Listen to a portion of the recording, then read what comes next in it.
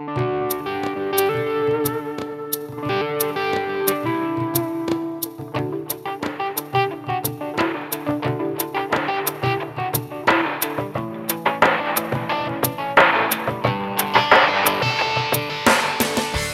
welcome back to Restless. It's good to be with you, and thank you for tuning in. I'm Father Joseph Gill, along with Diane. The first time we've ever done just an episode, just the two of us. I know. We're like the OG cast members, too. It's been almost 4 years we've been recording. 3.5 years. Kind of crazy. I know, right? But so I'm excited to see how this conversation ends up.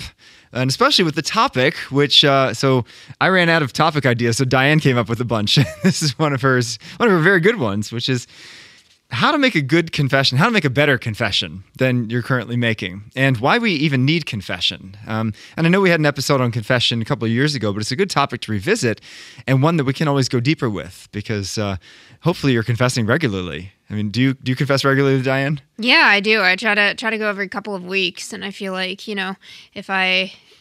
if it gets longer than that, you start to feel the sense of dirtiness. You do. It's true. Yeah, or a weight. So I do try to do it regularly. Driving down to Stanford today to record this, I was thinking it's been 3 weeks since my last confession, and it's challenging as a priest because I try not to go to the guys that I live with. Right. And I can't come during Saturday confession times because I got my own confessions. Yeah, so you got to kind of schedule out. So I got to schedule out. But luckily I have the cell phone numbers of a bunch of priests, so I just text them, like, what you doing for the next 15 minutes? You want to hear my confession? That's awesome. Well, I mean, there is ample opportunity to go in Stanford. There's confession practically every night of the week, depending on the parish, and, certainly during the day, and of course on Saturday. And that's been a huge blessing really over the last couple of years, has been the explosion of confession times. Yeah, absolutely. So there's no excuses for not getting there. Yeah. I mean, I know when I was at St. John's Basilica, we had it every day before the 12 noon Mass, which was wonderful. Yep. COVID put a shutdown on that, but I think, St. Cecilia's has it Wednesday evenings from 7 to 9. St. Michael's in Greenwich has it Wednesday, Holy Spirit, I think, is Thursday nights. Yeah, they're Tuesday nights. The Basilica still does Monday, Wednesday, Friday. I think the Polish parish in Stanford does it from 6 to 7 p.m. on Friday night. That's awesome. So there's plenty of time, morning, midday, evening. My brother, who was a seminarian for 3 years, would always tell me it should be as easy to confess as it is to sin. Absolutely. Which I agree with. Yeah. I agree with, and I'll say in the 3 years I've been at St. Jude's Parish, confessions have gone from like 2 or 3 a week to like 15 a week. Okay. Which is great. That is great. Yeah. I think I always, in terms of choosing parishes to attend, typically look at, how frequently do they offer confession and how frequently do they offer, the sacraments and things like adoration. Because that's a sign that they take sin seriously. Yeah. And that repentance is a core message. Absolutely. It's not you're okay, I'm okay. It's we need confession. You're a sinner, I'm a sinner. And that's the good news, is that we have a remedy for that, and that is confession. But, our Protestant brothers and sisters will tell us, well, I just confess right to God. So yep. What do we say to that? Because it's, can be tempting to think that. Yeah, no, I think that, one of the hopes is that this episode will leave our listeners equipped with, answers to some of these common objections that we hear, because it's very prevalent in the workplace and, even amongst fallen away Catholics of like, oh, I don't have the need for confession or penance or anything like that. I can just go up to my room and, apologize to God and it's all good. Yeah. I think just to start with, what do Protestants and Catholics agree on, right? So to lay the ground level here is that we agree that only God forgives sins and that the Son of Man has the authority to forgive sins. But where we differ is that we as Catholics also believe that by Christ's divine authority, he gives that power to men to exercise in his name, specifically to priests. And so I think that, in preparing for this episode, I used or looked at a lot of content on Catholic Answers, which is a great website for our viewers in case you have not, explored that in the past. And so typically what, a common objection that Protestants use is they use 1 John chapter 1 verse 9 as their biblical support, and they say if we confess our sins, he is faithful and just and will forgive our sins and cleanse us from all unrighteousness. And I think that passage, based on sort of the apologists at Catholic Answers, they say that, it doesn't refute sacramental confession. It doesn't say we should only confess our sins in private prayer to God. It discusses confessing our sins, but it doesn't say like to whom or how we should make that confession, right? So, and they also explain that passage uses the Greek word homologio, which is translated as confess, and that word was actually used throughout the the New Testament, each time, like over 20 times, and each time it referred, except for one instance, someone publicly declaring something to another person. Right, So, if you confess with your lips that Jesus is Lord, right, from Romans 10:9. Yep. You're confessing Yep. out loud. It's not just in my room, I believe Jesus is Lord. Like, no, you. Yeah, and it was not to God. It was publicly confessing. So at that time, it's very important to understand sort of the context of the time, right? Is that confession of sin was generally public. And there's a lot of the biblical support for this. So, And that's the crazy part, right? In the early church, you confessed out loud. Yeah. Now, I don't think you went into the nitty gritty. I think it was kind of just the big ones, because the public sins, the adultery, the murder, the apostasy. Yep, absolutely. So, I mean, we just have some examples of, in Acts chapter 19, verse 18, many of those who had become believers came forward and openly acknowledged their former practices. So you just see this throughout. I mean, it's in Mark, it's in James. Therefore, confess your sins to one another and pray for one another that you may be healed. Yeah, I think that James quote from James 5 is so important because it shows that the early church was not only commanded to, but did practice the confession of sins to one another, out loud. Yeah. Yep, absolutely. And the Didache, so that was written like late 90s or earlier, and that said, confess your sins in church and do not go up to your prayer with an evil conscience, and, it goes on. So, in summary, it's clear that like the Bible doesn't teach, and tradition doesn't hold, that the norm for seeking, reconciliation, penance with God was that it was a private affair. It was clearly, referring to a public confessing of sins. And I think just in terms of the scriptural support for confession, do you want to go into some of the New Testament passages?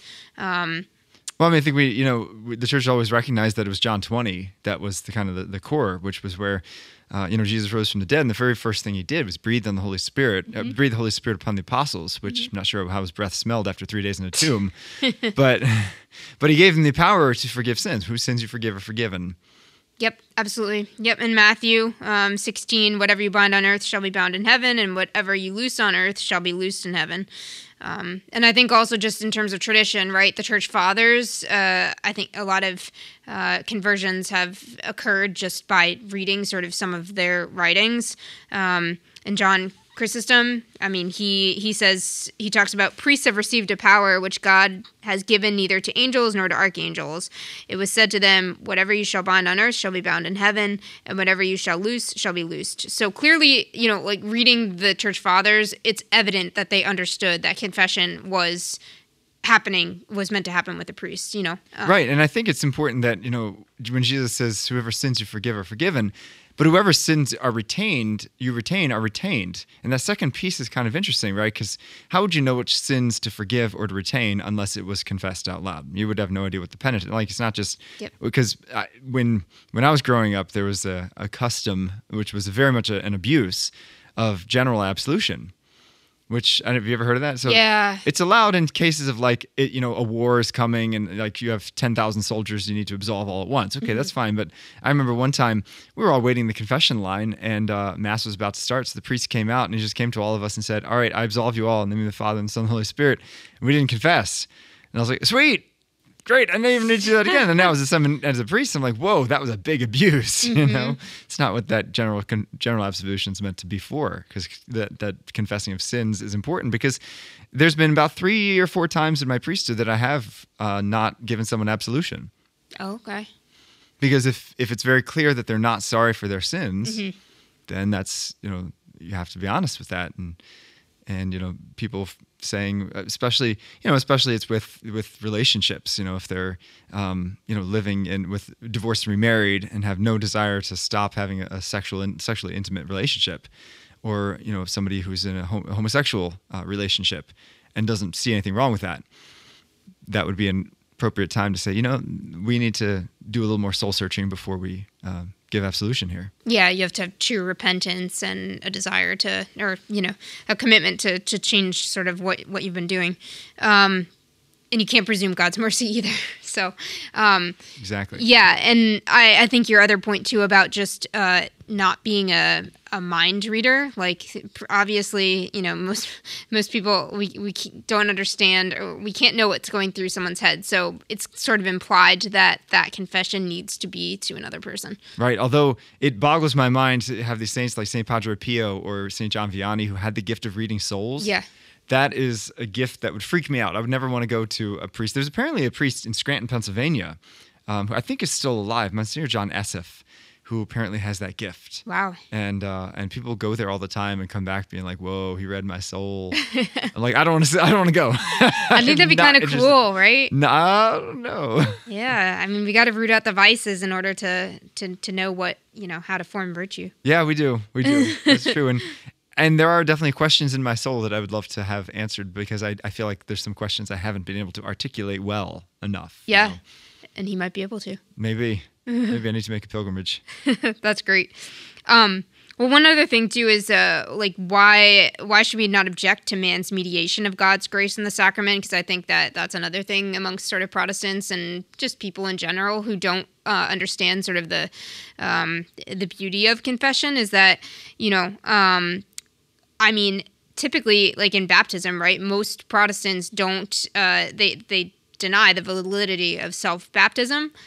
So yeah, I've never heard anyone baptize themselves. Yeah, right. Yeah, exactly. So it's kind of the same thing. The sacrament of reconciliation is kind of a post-cleansing, right? Of if we lose our baptismal graces. So if we don't have objections to man mediating God's grace to us in the sacrament of baptism, why should we object to man mediating God's grace to us in the sacrament of penance? That's a great point. Yeah. Yeah. So Another interesting point, I think, is that a lot of people say, well, I don't need to go to confession or tell a priest my sins because it just concerns me. Have you heard that, Father Joseph? Oh yeah, definitely. And it's funny because just yesterday in my confirmation class, I was teaching, and we were going through the Sermon on the Mount, where Jesus says, even if you look at a woman with lust, you've committed adultery with her in heart. And there was this one 8th grade boy who just took such offense at that, and said, well, it's not the same. It's not the same. I haven't done anything with her. And I'm like, but it is. It is because and first of all, you've treated her in your own mind poorly, right? But also you've brought down the whole holiness of the body of Christ. And that's an important piece, is that we have a duty to bring up the holiness of the body of Christ. And when we fail in that duty and we don't live out, our vocation most fully, then everyone suffers. Right. Even if it's only in our mind, because our mind is part of who we are, and it impacts our thoughts and words and deeds. Yep, absolutely. And, I think that's the primary reason why the Catholic Church has asked us to confess our sins, is because it is not a private affair, and it's a community affair. And when, to your point, when any member sins, it affects the entire body of Christ. Right. Just thinking of it from a physical standpoint, right? If you have a body and you cut off a finger, you need to reattach the finger to the body. Yep. And so if you have been cut off by mortal sin from the body of Christ, you have to be reattached to the body. Yeah.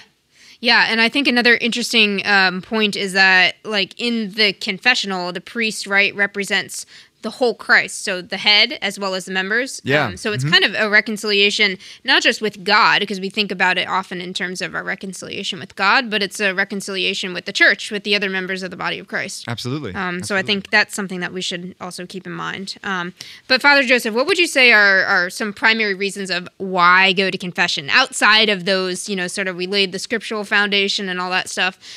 What are sort of... There's so many practical benefits. First of all, we need to hear the words, I absolve you, because that puts a certain finality to the reality of our sin. Because, I can go confess in my room, but I don't know if I've been forgiven. Right. I might have that question, well, God, was that enough? Did I do what I was supposed to do? But when you hear those words, I absolve you, just psychologically, there's a burden that's lifted. Also, too, it's so easy to rationalize away our sin, right? there's this old joke that I used to tell with the priest when I was at a Spanish-speaking parish that anytime a Hispanic woman would go to confession, she would start the same way. Oh, padre, tengo problemas con mi esposo. Oh, father, I have so many problems with my husband. And then she'd go on to tell all her husband's sins. And at some point, you have to interrupt her and say, this is not his confession. This is yours, right? Because we all tend to rationalize our sin. Yeah, I was mean to my husband because he was a jerk and did this and that. And no.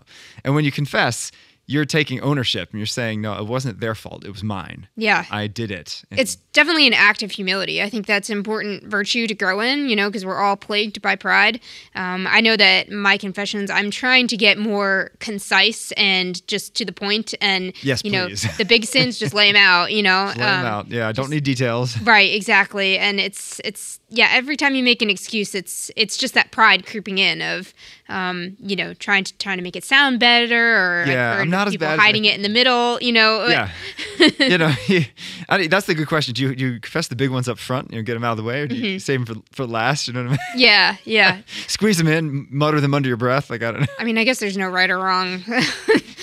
As long as it's important. As long as you say it. Exactly. Because that's something too I also learned, I think, through maybe Father Andy. I had never heard of it in my CCD classes growing up, is that, in order to have a valid confession, you need to truthfully state all of your sins and not withhold anything. All of your mortal sins. All of your mortal sins, correct, yeah. Yeah, not all your venial sins, because, a lot of times... you don't even have to go to confession for venial sins. Right, right. So, yeah, but if you have a mortal sin, right, like you just, priests, there's nothing that you haven't heard, right? And there's no reason to be... Every time I say that, I hear something new. And I'm like, oh, I didn't know that was possible. I never thought about that as a sin, but there's no reason for people to be afraid to confess anything, right? Not at all. I think that a lot of people withhold mortal sins because they're just so embarrassed and they think that they're the only person in the world that could have done this. That's the thing, right? I mean, trust me, most confessions are frankly boring. Mm-hmm. They're not like, oh, tell me more. It's more like, okay, all right, you sinned. Big deal, right? Yeah. I mean, we're taking care of that. I love what Father Mike Schmitz says about it. He says confession is a place of victory. It shouldn't be a place of shame. It's a place of victory, right? Christ's victory is now being won in your soul. Like, rejoice in that fact. And when I see somebody that has confessed a really hard thing and I see them afterwards, my first thought is, man, that person has courage. Man, that person is serious about holiness. Like, I don't think badly about them at all. It's actually just quite the opposite. Like, wow, like that person is kind of like my hero. Like they toughed it out and said the hard thing. That's beautiful. Yeah, no, it's, especially when we're in a state of, when we've committed mortal sin and we're not in a state of grace, to have that assurance that we're reconciled, but also to have the sanctifying grace within us restored. Yeah. Have you had the experience of walking out and just feeling really light? Yeah, absolutely. And I think that's why it's part of what we were talking about at the beginning. Even when you're sinning venially, I just feel like you start to, you feel the weight of your sins. Yeah, accumulate. Yeah, I heard Father Ripperger, he was talking about confession and sort of the virtues and graces and all that stuff, and he said that when you're in a state of grace, that you can actually increase sanctifying grace by doing all of these things, sort of by going to confession, by doing acts, like good acts, but obviously, there's the object, the intention, and the circumstances of it, like truly being a good act, that you actually merit for yourself more sanctifying grace. Sure, yeah. Which is a beautiful thing, right? Because there are the levels of heaven, and so we're not going for like ground zero here of just just making it in. Right. But it also, like, just in terms of purification, right, of receiving the sacramental graces, that are specific to the sacrament to help us to overcome. That's why, I like to go for venial sins, because I feel like it does give, or I know that it gives the grace, a penitence, and as well to overcome those specific things that we're confessing. It does. Yeah, absolutely. Absolutely. Now, at the same time, like virtue is always in the middle between two extremes. Yep. And there can be the extreme of someone confessing too much, too frequently. If you're going more than once a week, you probably don't need to, right. Or being too scrupulous about your sins. And that's an important one too, not to do, because yes, we're all sinners, but not every thing is a sin. In particular, there's a difference between a sin and an imperfection. Right. And imperfections, okay, you recognize them for what they are, but they're not horrible, right? Imperfections would be like you feel an inspiration to make some small sacrifice, but you choose not to. Mm-hmm. Okay, yeah, you should always choose the most perfect option, but it's not a sin if you have the ice cream when you could have fasted. Right. Yeah, no, and I think for scrupulous people, being one of them, sometimes it's hard to distinguish. So going to confession, You said confection like 7 times. I think you want dessert. Confection or sugar. Yeah, that's right. But, I think it can sometimes be a challenge for people who suffer from scrupulosity to, but again, it's kind of working on that virtue of prudence to understand sort of the right way to act and in the circumstances. I think the best thing if you have scrupulosity is to find one priest who's going to be your confessor and stick with him and stick with whatever advice he gives you. Yeah. So, like, if he tells you, "Oh, don't come to confession for another 3 weeks," like stick with that advice. And yeah, no, I've definitely had priests kind of help me to walk through of like, well, why do you think that this is this type of sin, and to explain, why it might not be. Yeah, and that's given me help in terms of going forward, kind of making the decisions, because I think the devil can try to keep you away from things like daily reception of the Eucharist, if you can receive it, and stuff like that as well.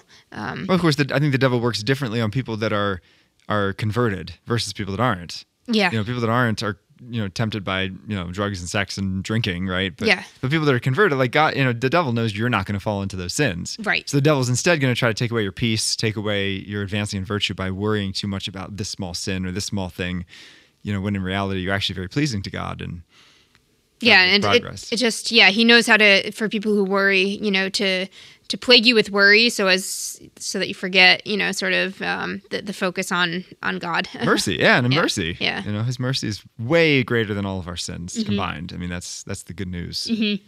Yeah, and I think another benefit of confession, especially for parents, and even if you're just single and have friends and stuff, is the example that you set for people, right? So, particularly for parents, because no one's perfect, and if you do something and you feel like you haven't done something correct with your kid, you were overly angry or whatever the circumstance, to apologize to your child is humbling, but to also show them the example of, I apologize to you, but I'm actually going to go to confession, to the extent of just making it clear the importance of reconciling with the person, but then more importantly, reconciling with God and the church. Definitely. That example piece is actually really important in confession. I got to tell you a really, really edifying story.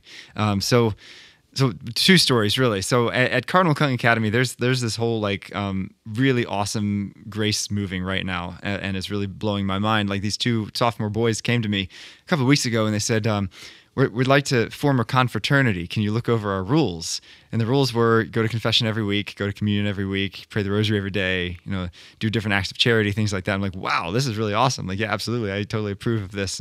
And God willing, they're going to sign it on the altar tomorrow, just as a way of entering into this. But one of those kids who was a little bit of a nutcase a couple of years ago, he was in 7th and 8th grade, and has totally changed, done a 180 and just really pursued the Lord powerfully.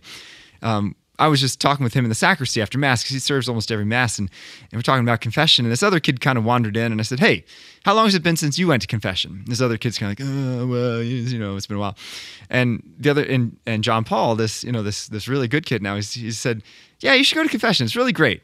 And he just kept going, no, I don't want to. So the other kid left, and I turned to John Paul and said, John Paul, this is your mission. Get him to go to confession. And he's like, I'm on it. So fast forward to the end of the day, it's Friday afternoon, and we're going into our last period, and John Paul calls me over and is like, all right, he's ready, let's go. And so he brought me to this kid, and the kid's like, all right, I'll go to confession. And so I went in and sat with the kid for confession. I said, well, what did John Paul say to you? And he said, well, he actually just sat right down next to me in class and said, you need to go to confession.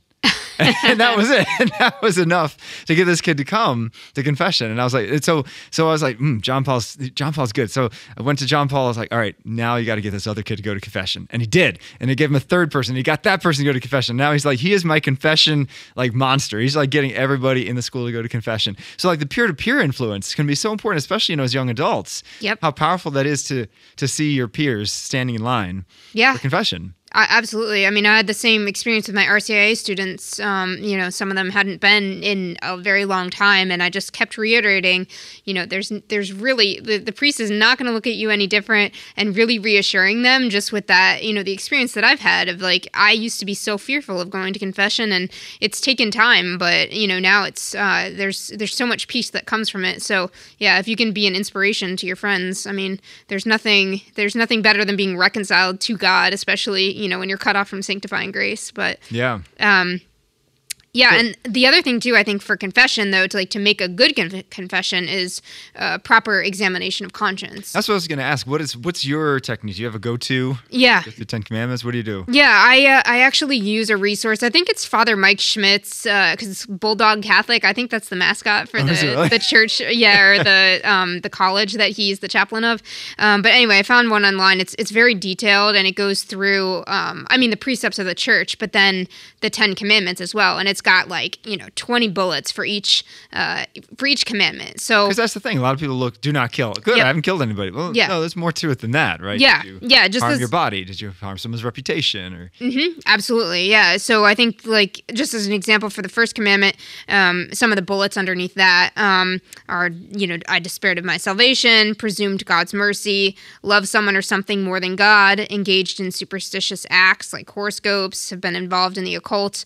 I'll be honest, that's one commandment that is broken all the time and never ever confessed, because I think people don't realize, if you don't pray a sufficient amount every day, you're committing idolatry.